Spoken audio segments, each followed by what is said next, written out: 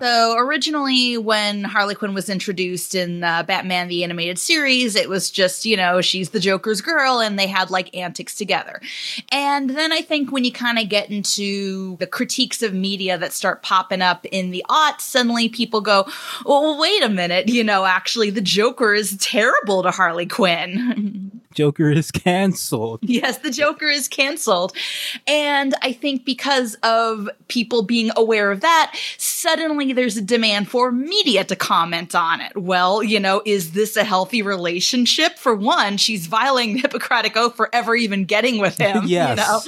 So already that's questionable. So it makes sense that sort of media is trying to really also address the idea of, perhaps the relationship is a problematic one. And there is definitely a push to make Harley Quinn, one, her own person, but also I agree, like, an anti-hero. And it's like, well, I'm not going to say like Harley Quinn and the Joker, what they had was healthy, but Harley Quinn is not exactly innocent in a lot of things she's done here either.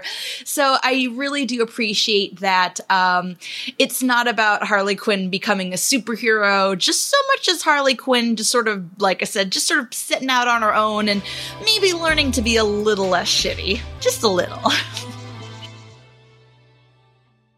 Like what you hear? Want to hear more? Check us out at patreon.com/struggle session or sesh.plus or strugglesession.substack.com for all our public episodes, commercial free, as well as hundreds of bonus episodes. Thank you to all our listeners for holding us down 5 years strong.